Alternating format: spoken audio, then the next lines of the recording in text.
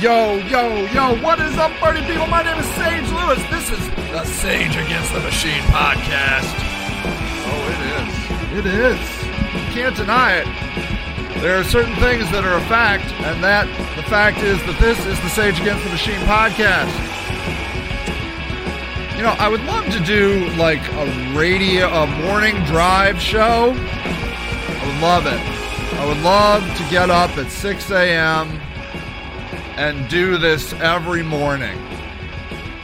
Because, honest to God, and I'm not trying to toot my own horn or... Those guys suck. The morning drive people suck so hard.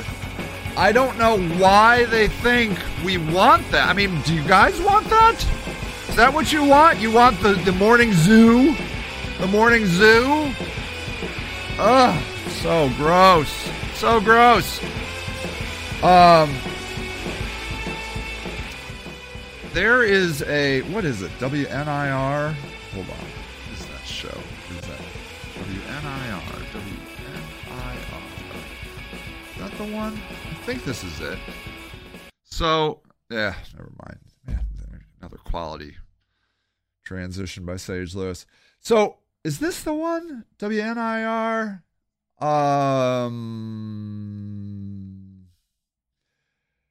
Okay, so here is the deal.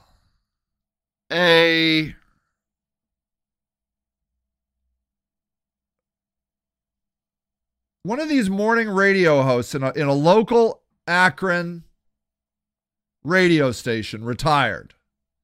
Is this it? The Morning Buzz? I think it is.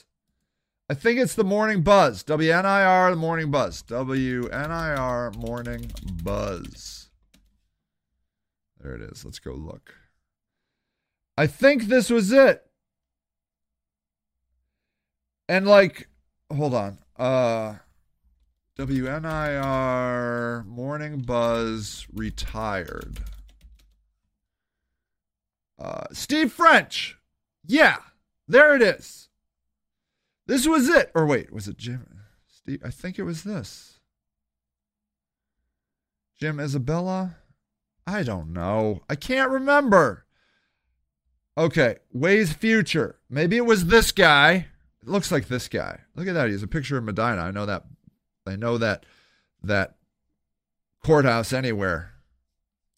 Yeah, it says radio personality Jim Isabella has parted ways, been off the air for a couple of weeks, nursed a bad leg, in the end decided amicably, hopes to do 3 to 5 Facebook events per week.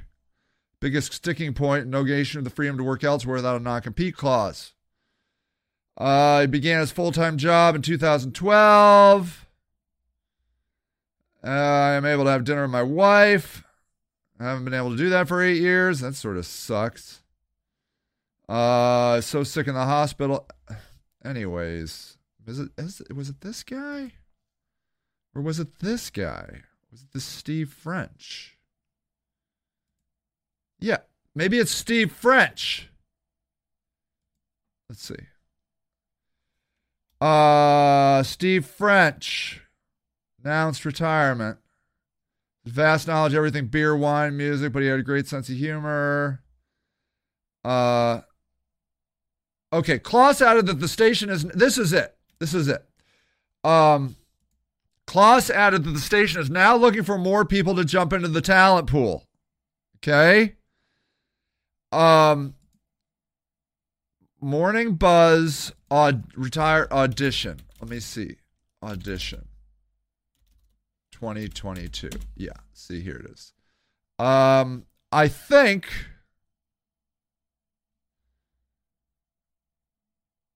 this... All right, look. This is what I think. I can't remember. I thought it was this show. I thought it was WNIR. Okay. I clearly have one whole viewer, and my little thing over here says 0 viewers.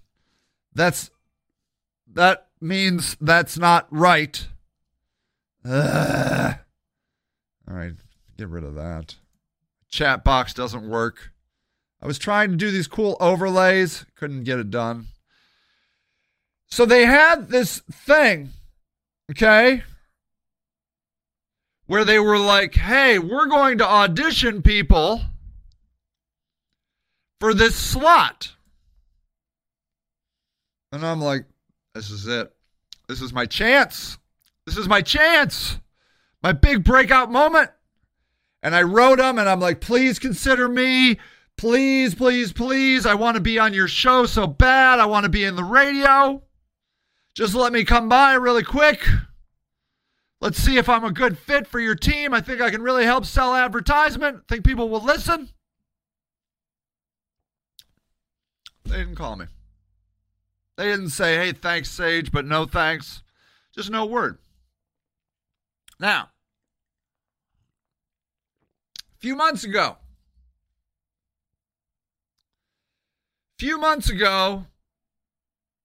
a friend of mine wrote, and he's like, hey, Sage, there's this homeless organization up in Cleveland that is looking for 3 new positions. Like, I don't know. 3 homeless positions. They're like, this group is an outreach program. They do really great things in the homeless community. I'm going to write you a recommendation. I really think you should get on there. I really think you should apply for those jobs.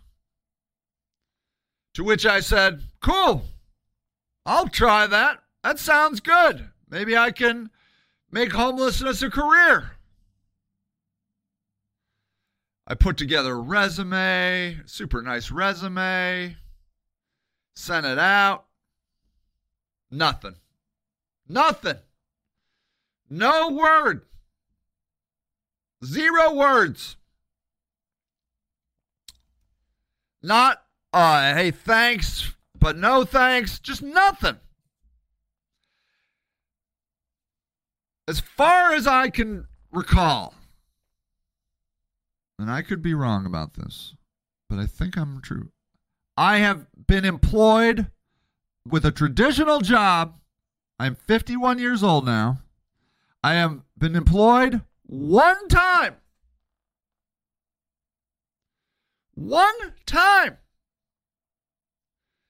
And that was for being, 2 times. Now I think about it, twice. Both times, substitute teaching. I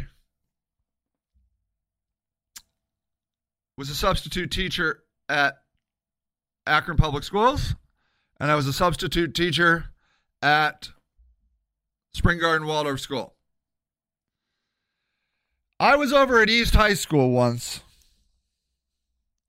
and this teacher comes up to me. She's super pregnant, and she's like, hey, Sage, I'm going on maternity leave, and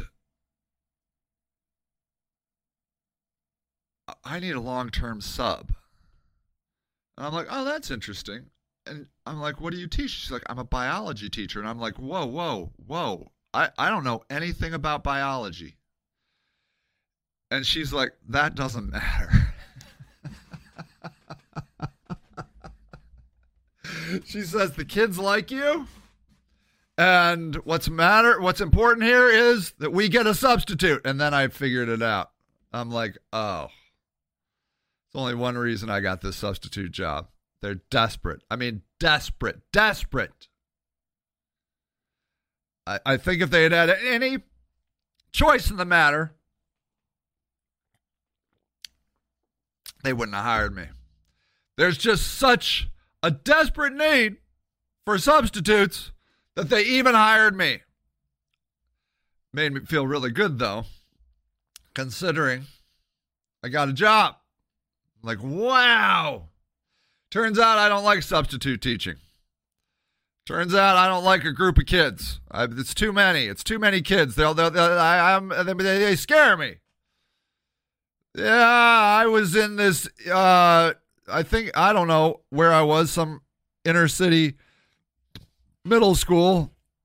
And I'm pretty sure this middle school girl was going to Lord of the Flies me.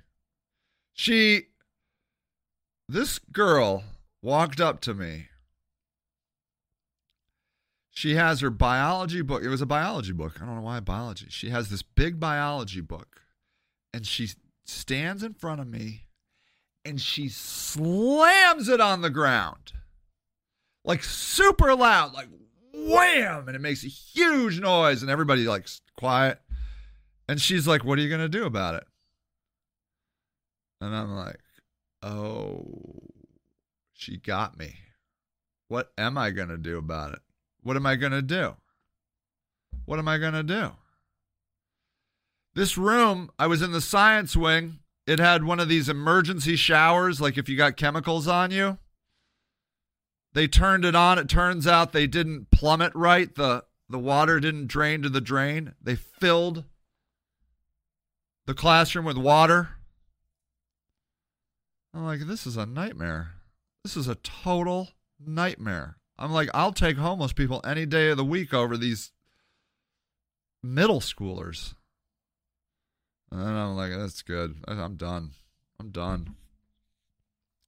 Although I was just talking to my wife about it. They're like, she's like, I think they pay $200 a day now. And I'm like, I could just go in there and I'd be like, look, it's phone day. You're on your phone. I'm on my phone. No killing each other. No screaming. I don't care what you do. And we're good. Because that's what I realized. They just need raw meat. They just need bodies to run those frickin'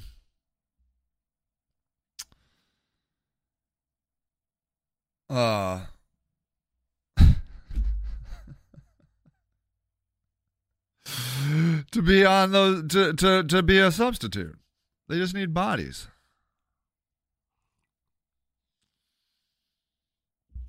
And I'm like, that doesn't count. Getting hired as a substitute teacher doesn't mean somebody would actually hire me. It all became clear one day, several years ago, many years ago, 10 years ago, I don't know how many years ago, some years ago. I and an employee of mine, okay, went to Panera Bread to meet a client who, incidentally, his nickname was Weasel in high school, and he seemed really proud of it. And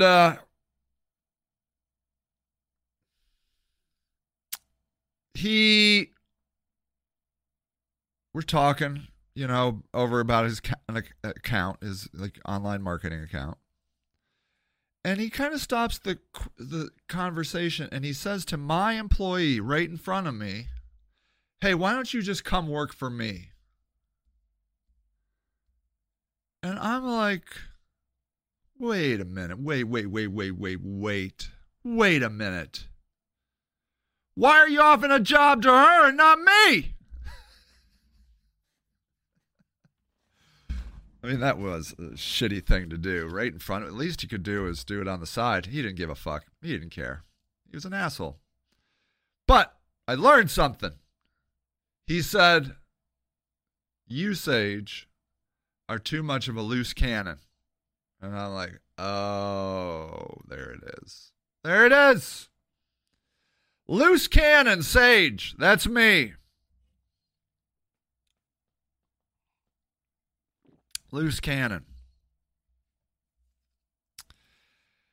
I am not a good fit for corporate America. Why? Because I'm pretty sure they don't think they can control me. Which is not true at all. You just see this side of me. You see this, me doing this, saying this. I'm a good worker. I have clients I've had clients for years and years and years. They like me. I'm very pliable when I'm working. But I think they're scared of me. They don't want me in their organization. Probably think I'll start a union, which I probably would.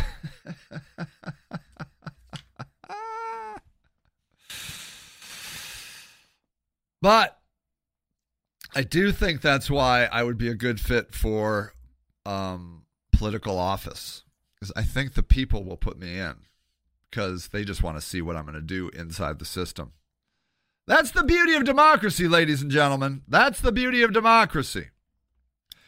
Is that the system does not have the ability to turn you away. The people put you in there. It's a radical idea, democracy, if you think about it. It's a radical idea that the people are the boss. It's kind of like communism, if you think about it, isn't it? Communism is putting the means of production in the hands of the people. Meaning, the people are in charge. The people decide what to do. Private property, like monarchies, are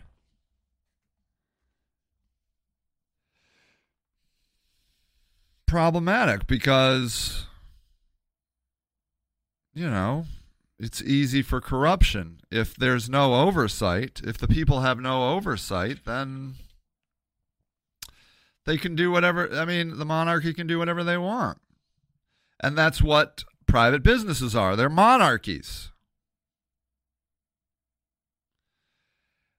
I am not a communist.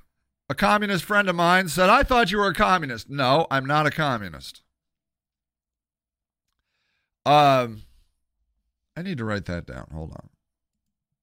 17, not a communist.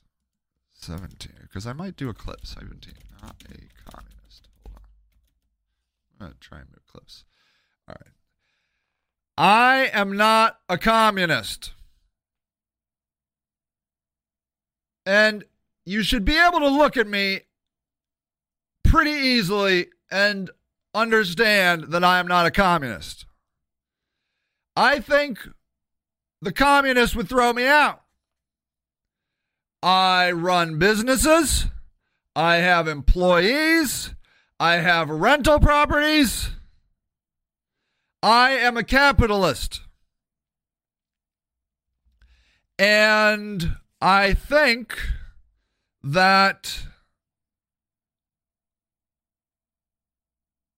should be pretty obvious. Now, why am I not a communist? There's a couple reasons. The first reason is, have you ever worked in an organization where the people are in charge? Co-ops and, there are organizations like a nonprofit, for example, What I can tell you is that, first of all, most people don't want to be in charge. They're busy doing other things. And when you're in charge, that means is you got to have a hell of a lot of meetings. You got to meet and talk about the organization, and then you have to go back and do your work. I'm telling you, most people don't want that added responsibility. I'm just telling you how it is. Secondly, they don't want to make the tough calls. They want a scapegoat. They want to put the blame on somebody. Let's fire that CEO. If they have to make the tough decisions, they're going to be the people that are going to be scapegoated.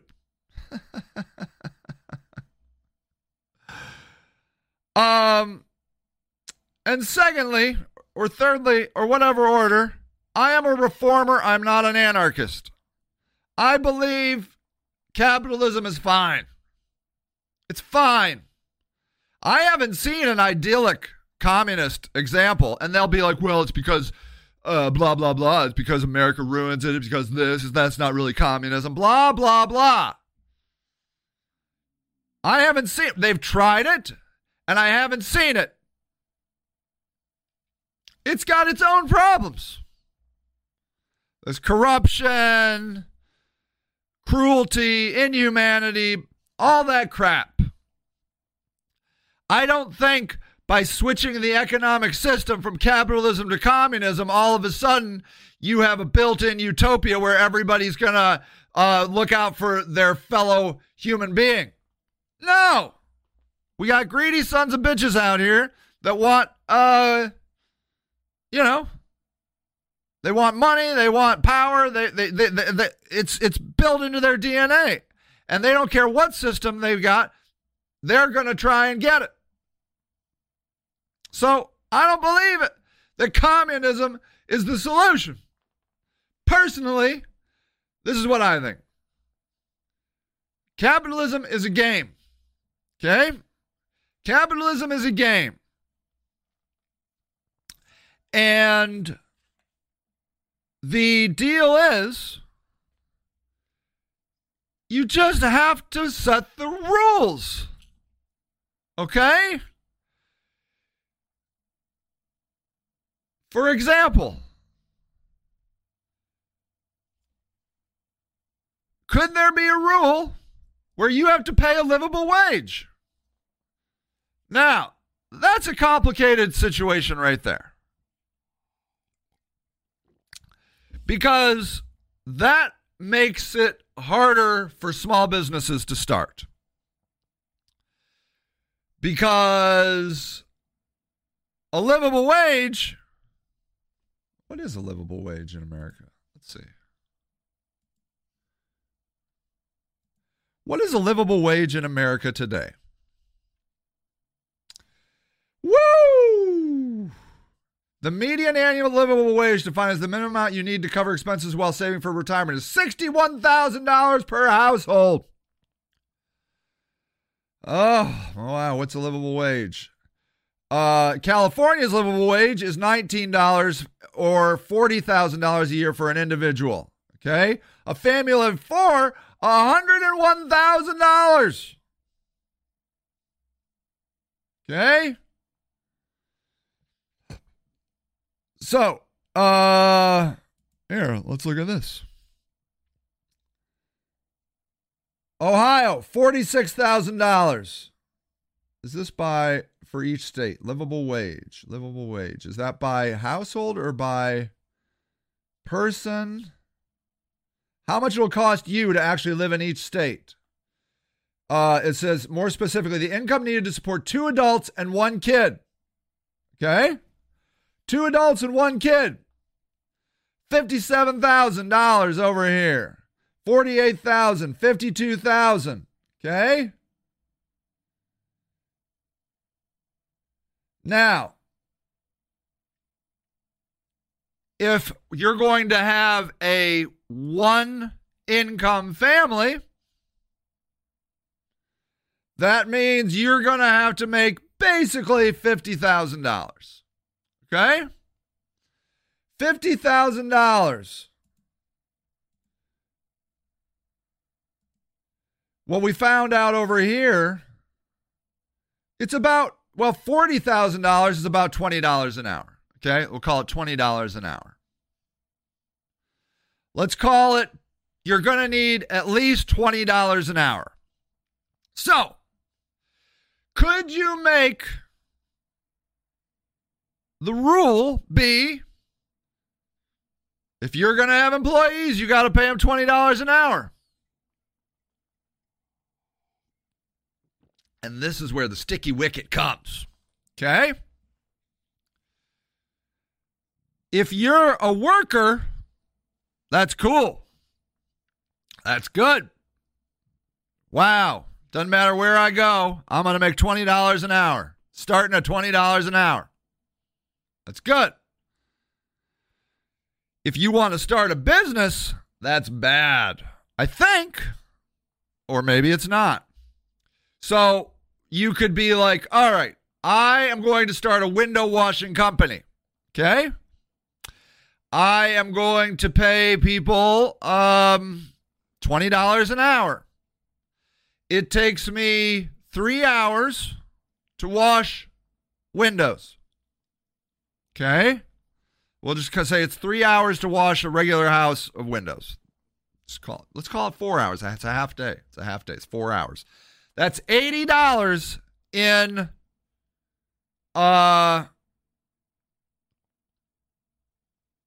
salary. Okay? You pay somebody $80. You charge $200. You made $120. You didn't have to touch a window. You didn't have to get up on a ladder. All you had to do was be like, you were the middleman. Somebody called you and said, hey, I want my windows washed. You called your window washer and you're like, hey, go and wash those windows. You're like, all right, I'll be over tomorrow. He earns $80. You earn $120. That seems fair, doesn't it? Don't you think somebody would pay you $200 to wash all the windows in their house? I bet it costs more than that. Okay. Let's figure out McDonald's. $20 an hour. How many burgers? You got 4 people over there. Let's say you got 4 people running. Let's call it 5 people. It's $100 an hour. It's $100 an hour. Okay, for 5 people at McDonald's. It's $100 an hour for employees. Can you make $100 an hour at McDonald's? I bet you can make $100 an hour at 3 o'clock in the afternoon, from 3 to 4. Average order is probably $15. Can you run 10 orders through there? I bet.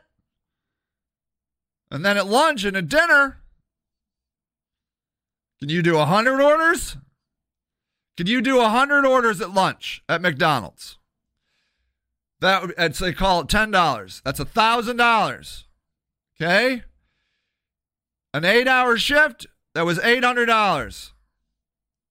You covered the expense just on lunch. I don't know. I think it's possible. I think it is possible that we could be paying people $20 an hour. Now, and here's where it's not so much capitalism as it's lobbyists. It's almost democracy. Okay? It's not the capitalism that's the problem. It might end up being the democracy that's the problem.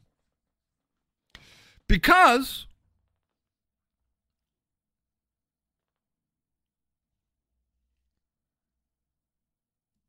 a person says, hey,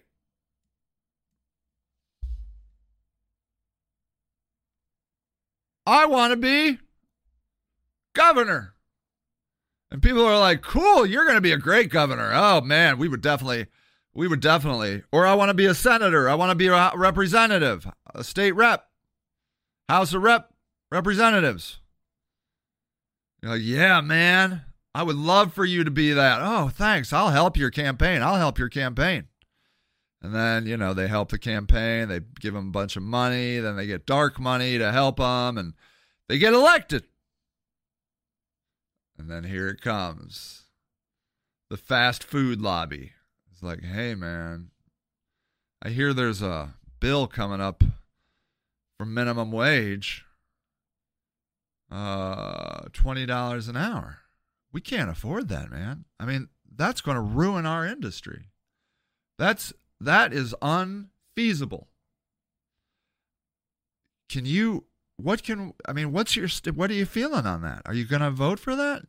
Like, I don't know, man. It's a complicated issue. I mean, we know. I mean, I read a stat. It says you got to make $50,000 as a livable wage in my state. You're like, yeah, man, I know it's hard out there. But so $50,000, I mean, $20 an hour doesn't even cover that. Full time. Like, I know, man, it's hard, but we're not going to survive. And I'm like, all right, well, I'm going to think about it. And then now the screws get turned. Now they're going to start turning the screws.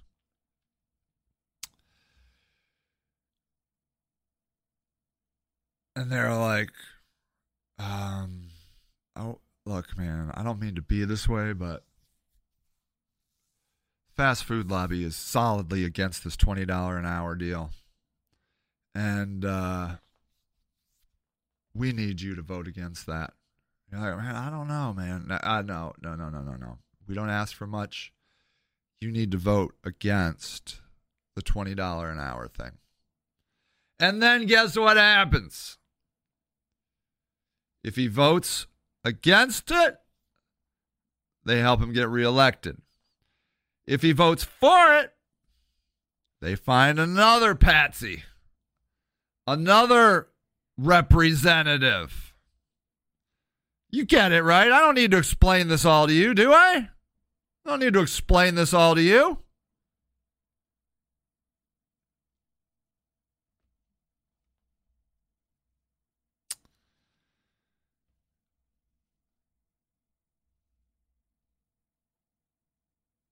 So,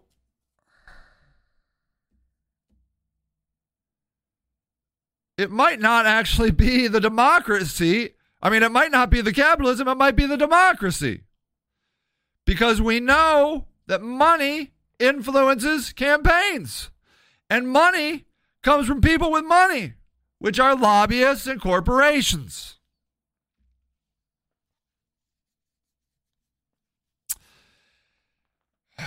And now you're in a bad spot, aren't you? Now we're in a bad spot talking like this. So maybe we need a benevolent dictator, huh? Is that what we need? Somebody that will say, hey, you're going to pay $20 an hour. And he might do it. So, because happy people mean there's no uprisings. He doesn't have to murder his people, You see what's going on over in Iran right now? They got all these uprisings. It's a big hassle. They got bad global recognition. It's just a pain. You got to murder. You don't want to murder your people. Your people make you money. Like, they go out and they till your fields. They do all this stuff. And there's a risk that your whole government could crumble, I mean, what if an outsider like America comes in and wants to play a part of your uprising? Well, that's bad news. It's bad news. So you don't want that. So you're like, you know what? Costs $50,000 to live here in Ohio. $25 an hour. Every job, I hereby decree, every job in Ohio starts at $25 an hour. And then you just make it work. There's no voting. There's no debate. I don't know. It's a risk, right? Democracy is messy. Maybe it's the democracy problem. But let me tell you a little something that I've learned about politics. Politicians can do things that are dictatorial, From what I understand, this abortion law, not very popular. It's generally. Some people love it, but some more people, I think, are not totally for it. Let me tell you about local politics here in Akron. A couple years ago, Mayor Horrigan went around and said, hey, we need to make the primary elections from August to May. And the reason we're going to do that is two reasons. It's going to give overseas veterans more opportunity to vote in the primary. I don't remember how that works, but it does. And it's going to save money because we already had an election in May. It's going to reduce elections. It's going to save money. We have found, and it passed, we have found that it has done neither of those things. It has not increased absentee voterism from veterans, and it has not saved us money. He did not do it for those reasons. He did it because it makes it harder to campaign. Because if you have an election in August, you get to campaign all summer. Get to do the parades. You get to go house to house. You're walking around. It's nice outside. If you have an election in May, the campaigning happens all winter. And let me tell you, I'm out there on my bicycle, 40 degrees and rain. It's not nice. It's not nice. There's no parades. There's no park events. People are indoors. That's good for an incumbent because then somebody running against them is going to have a much harder time campaigning because the campaign season is basically shorter and harder. Well, it turns out Dan Horgan doesn't like being mayor very much. He's not running. So now there is no incumbent. And so now everybody has to campaign over the winter. And who do you think is going to campaign harder? An insider or an outsider? An insider feels more entitled. Like, I'm going to get all of everybody's going to just endorse me. The party's going to endorse me. The unions are going to endorse me. And I'm going to get a ton of money from corporations.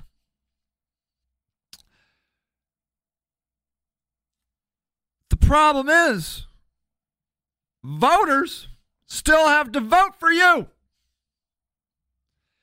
And if they're inside and not paying attention, it's going to be a lot harder for your name to get out there.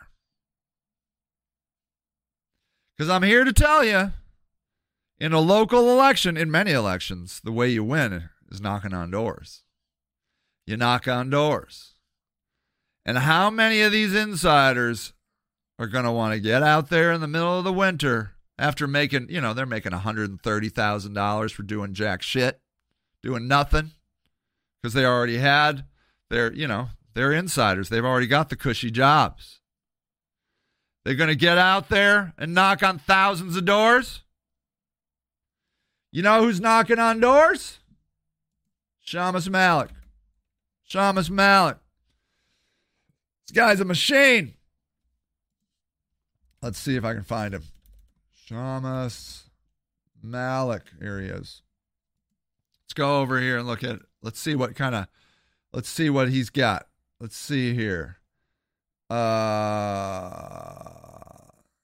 see. There he is. There he is. There's Shamus Malik. On the street. People tell me they see him walking around downtown. This guy is a machine. He's out there pounding the pavement. Look, you don't graduate from Harvard Law School unless you are super competitive and super driven. Okay? That sweet boyish smile is hiding a killer. I mean, not a murderer. I'm not saying that. A winner. This guy is out to win. I don't know about his competitors. I don't know if they're ready to win. We'll see. We'll see. My money's on Shamus Malik because that guy is competitive. He wants to win. He's going to be a senator. That's what I think. That's what I think. He will win by sheer force of power and will. That's what I think. And he can raise money. And so my point is, you got to be careful what you wish for, because sometimes you get it. And what I'm getting at here is, now that the primary is in May instead of August, the outsiders, I think it favors the outsiders. Because if you don't have an incumbent, you got to grind, baby. You got to grind. You got to grind. And Shamus Malik can grind. I know it. I know he can. I know he can. And I don't know that his competition can. And I think outsiders, I think we're going to see Akron go left. I think we're going to push it to the left. Okay? That's what I think. That's what I think. It's tricky, you know? It's tricky. All right. I want to talk a minute about Jeffrey Dahmer.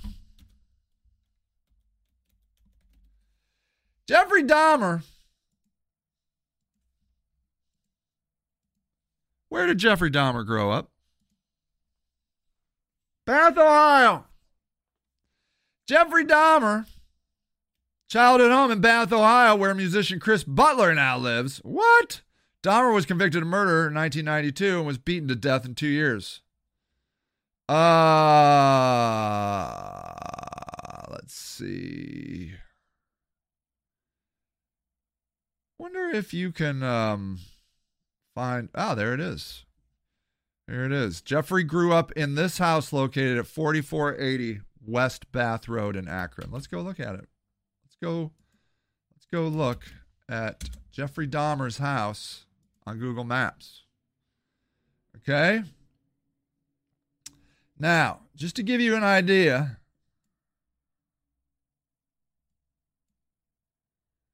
Okay, where do I live?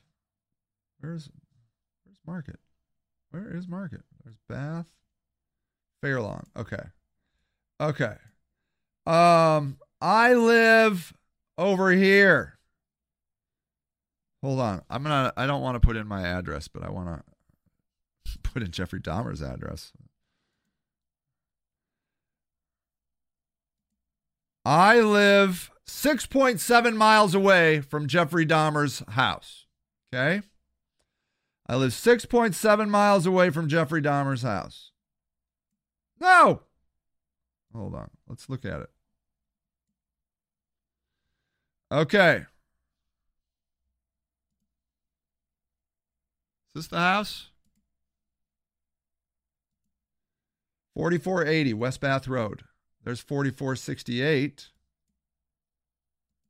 Is this it? 4470. Where is it?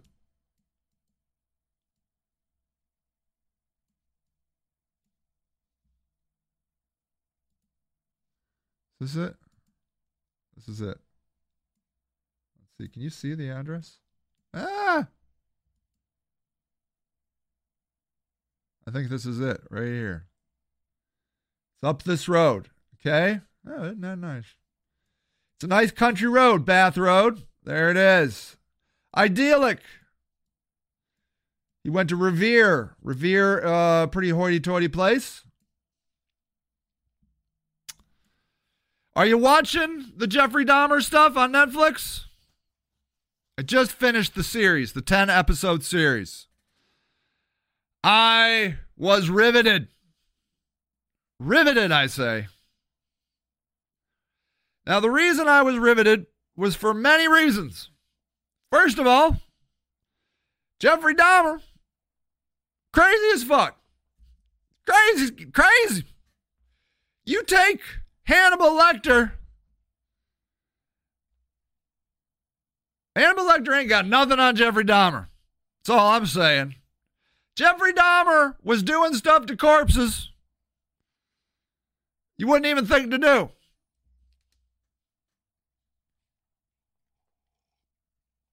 Jeffrey Dahmer doing crazy stuff. Just crazy. Can't even believe it. You're like, what am I watching? I can't even believe this guy. I'm not even going to get into it. You go watch the episode series if you want to know. Just know this. It's the craziest shit you've ever heard in your life. I'm telling you. I challenge you to come up with crazier things to do to human bodies. I challenge you. I don't think you can do it. I do not think you can out crazy Jeffrey Dahmer. I don't think you can do it. I don't even think you can imagine it. That's what I think. Now, this show is problematic. My wife tells me that the victims, families, hate it. They don't want it on. They don't want it. They don't want to be a part of it. They didn't ask for this. The show didn't ask them permission. They just did the show. And they featured their loved ones very prominently. The other problem is a lot of them are black and gay. So there you go again. Black people not having a say in shit. Not very woke, if you ask me. Jeffrey Dahmer series not very woke. Didn't give a fuck about the black victims and victim families. Okay? Apparently, they're not giving any of the money to the victims either. I don't know where the money's going, but it's not going to the victims. Nothing. Didn't talk. I don't know. That's what my wife tells me. If I'm wrong, you let me know. That's what my wife says. She says, I read about it. The victims, nobody cares. That's a problem. The other problem is you're humanizing the craziest serial killer maybe in the history of humanity. Okay? Humanizing him. Jeffrey Dahmer series.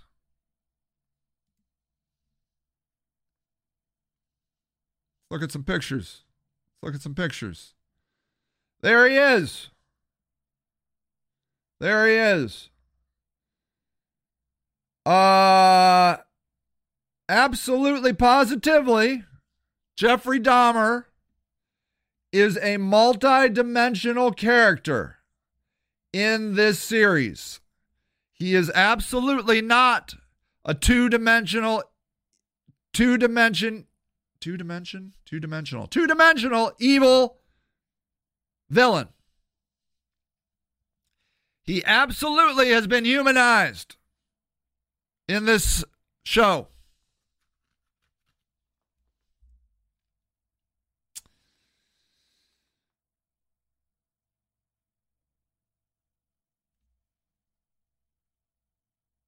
I thought we weren't supposed to do that.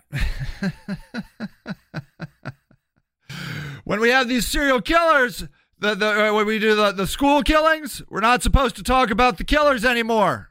Just the victims. This show is all about... Here, look at what it says here. BBC. Netflix Jeffrey Dahmer attracts huge ratings and strong reactions. Let's see what they say. It's about a serial killer, huge viewing figures, but also criticism from people who say it's insensitive. Rapper Boozy Badass tweeted, as black people, we should boycott the show. What he did to our black kids is sick. Can't deny rapper Boozy Badass. Killed 17 boys and young men, many of whom were black and gay. The sisters of one of his victims described monster Jeffrey Dahmer stories as harsh and careless. Rita Isabel, whose brother Errol Lindsay was 19 when he killed, gave an emotional victim impact statement in court in 92, said she was not informed it would be recreated in Ryan Murphy's 10-part series. She told Insider, when I saw some of the show, it bothered me, especially when I saw myself. When I saw my name come across the screen and this lady saying verbatim exactly what I said. They say that's just greed. She said Netflix should have given some of the money from the show to the victims' children's grandchildren. If the show benefited them in some way, wouldn't feel so harsh and careless. It's sad they're just making money out of this tragedy. That's just greed. Last week, Lindsay's cousin says the family were unhappy. It's re-traumatizing over and over again. For what? How many movies, shows, documentaries do we need? Yeah, they're recreating my cousin's Okay. Does anybody give it record ratings? Been criticized for initially categorizing as an LGBTQ show. Controversy's not stopped. As for response, its official synopsis says the series exposes these unconscionable crimes centered around the undeserved victims and their communities impacted by the systemic racism and institutional failures of the police that allowed one of America's most notorious serial killers to continue his murderous spree. That was the big deal, right? One of his victims escaped, a 14-year-old boy, and they took him back. Woo! Woo! Reviews of the show have been mixed, almost unwatchably queasy. He wrote, worst of all, by some degree, is the show's choice of focus. The one good thing a show like this can do is steal the spotlight from the murder and show that people were actually were. But Dahmer, for the most part, unfortunately, too infatuated with its star attraction. Hollywood Reporter called it an infuriating hodgepodge, reducing most of the victims of their family to their pain is closer to exploiting the pain. Okay, and that's the end. That's it. Now, I have some... It says, how did the Swedes survive without small talk? And there they go. They're just selling hot women and corgis. It's hot women and corgis. See, they're all doing it. Do you see this? See the problem here? Look, they're like, oh, this is unconscionable. Oh, look, a pretty woman. Oh, look, another pretty woman. Oh, there's a corgi. It's an advertisement. So, screw you and all your liberal bullshit. Okay. This is my take on it. This is my take on the Jeffrey Dahmer show. Okay. 56. My take. Hold on. I'm writing down things. All right. This is my take on the Jeffrey Dahmer show. I loved it, and you should watch it. It does indeed humanize perhaps the most gruesome serial killer in the history of humanity. I'm no expert. I don't know that for sure, but it sure seems like he would be up there. Can't deny that. But if you know anybody gruesomer, please let me know. It gives no money to the victims. It did not ask their permission. Didn't ask their permission for anybody. This is why I like it. I could see myself in every one of those people. I could see myself in the victims. I could see myself in Jeffrey Dahmer's father. I could see myself in Jeffrey Dahmer's inattentive mother. And most of all, I could see myself in Jeffrey Dahmer.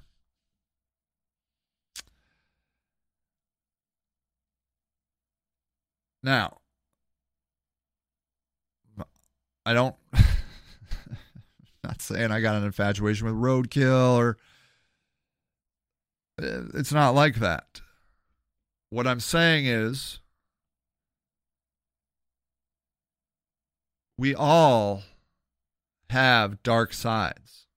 All of us. And most of us don't act on them. Here comes a spoiler alert. If you don't want to hear this, then whatever. But at one point in the show, Jeffrey Dahmer's dad said, I think he got this from me. I think because I had ideas like this when I was his age. I thought about these kinds of things. But then his second wife is like, but you didn't act on them. He's like, I know, but he probably got them from me. And that's a symbolic point in the show. All of the evil people in society are not becoming evil, for lack of a better word. I don't know if there's evil. Is Jeffrey Dahmer evil? They don't come up in a vacuum. There's many reasons why people become who they become, whether good or bad. Another famous Akronite, now technically Dahmer is not an Akronite, he's from Bath, but, very close, is I Promise School founder LeBron James. LeBron James' mother was used crack. And in fourth grade, he was absent 100 days. Now, the parallels are, both of these people are on the extreme sides of everything. Jeffrey Dahmer had unbelievably extreme, terrible ideologies. LeBron James may be the greatest basketball player to ever live. If LeBron James had not been taken in by one of his coaches to live when he went to St. Vincent St. Mary, it is quite possible, very possible, we would not have had LeBron James. It's quite possible. Could have died, could have gone to jail. LeBron James was cultivated. I believe, to some extent, Jeffrey Dahmer was cultivated. Okay? By many things. They say that his mom was taking some weird medication. They showed his dad being kind of not around when he was young. Cultivated. I believe these things are often cultivated. Do you've ever heard people say, what if they had let Hitler go to art school? Cultivated. I believe nature and nurture work together.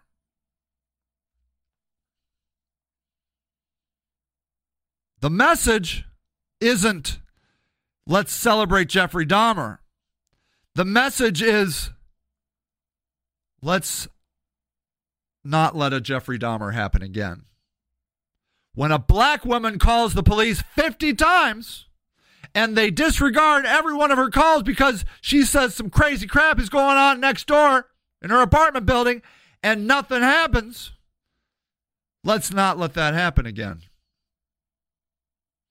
When you find a young person who is attracted to things like roadkill and murder and has sociopathic tendencies, let's not ignore it. Because maybe you can change the trajectory of that person's life for good or for bad. People do not live in a vacuum. I feel that's the message, and I feel that we all have responsibilities to the people around us in our communities. And we have responsibilities to ourselves to listen to our internal talk and to know when we maybe need help. Not just when we're thinking about committing suicide, which is talked about a lot, but what about we have fantasy ideations about rape or pedophilia or murder, but we're too afraid to go talk to somebody about it? Or what about if you're the father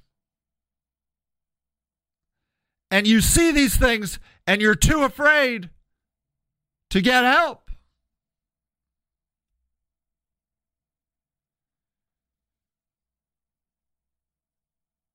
This is how, on the terrible side, you get a Jeffrey Dahmer, and on the great side, with help, you get a LeBron James. I believe the show is important. I believe the show is valuable. And may I say, what if you can humanize the most brutal person imaginable? Had 14-year-old boy in his house. Not only did he drill holes in his head and murder him and probably had sex with his intestines, I'm sure he raped him and did everything to him. Jeffrey Dahmer is the icon of everything we're supposed to hate. And what if you walk out at the end of that show and say, wow, I wonder if somebody could have helped that kid? Then you have to ask yourself, maybe hate isn't the answer. Maybe, because I'll say this, like, a lot of people, I talk about pedophiles because my best childhood friend is a pedophile and spending life in prison. So it's a topic that's close to me. And he was a pedophile, most likely because he was abused as a kid. Not saying that happens to everybody, but I am saying that does sometimes happen.